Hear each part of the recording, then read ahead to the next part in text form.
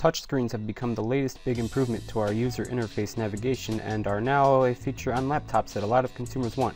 But let's get on with this video's best touchscreen ultrabooks.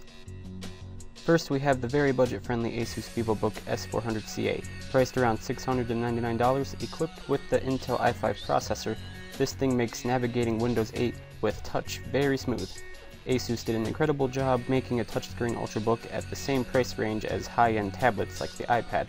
It has a 500GB hard drive hybrid with 32 gigs of SSD memory, and the battery lasts over 4 hours in a battery stress test involving continuously looping videos until death. Next is a smaller and even cheaper model, the 11.6-inch X202E, priced around $499. This one only has an i3 processor, which is still good and will be able to quickly handle daily computing tasks. The battery was a disappointment, lasting only around 3.5 hours in the stress tests. Next, we have the very affordable Sony Vaio T13 Touch for around $699. It's a very great value, and it's sexy looking and is overall a really good ultrabook, even with the i3 processor. The battery lasted for around 5.5 hours, which is very good for a touchscreen ultrabook. Here we have HP's entry-level TouchSmart, the Pavilion TouchSmart Sleekbook for $749. It's equipped with the quad-core AMD A8 accelerated processing unit with Radeon HD 7600G graphics, making this machine very good with heavy graphical applications like games, but the AMD processor makes it not able to bear the term ultrabook branded by Intel. With a weight of 5.6 pounds, it is pretty heavy even by 15.6-inch ultrabook standards. During the battery stress test, it only lasted a little over 3.5 hours, which is a little bit over an hour under the average touchscreen ultrabook.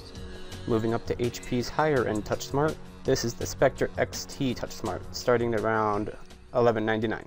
It has a beautiful 1080p IPS display and starts with an i5. It's an incredible ultrabook, but the battery is a bit on the downside, only lasting around 4 hours.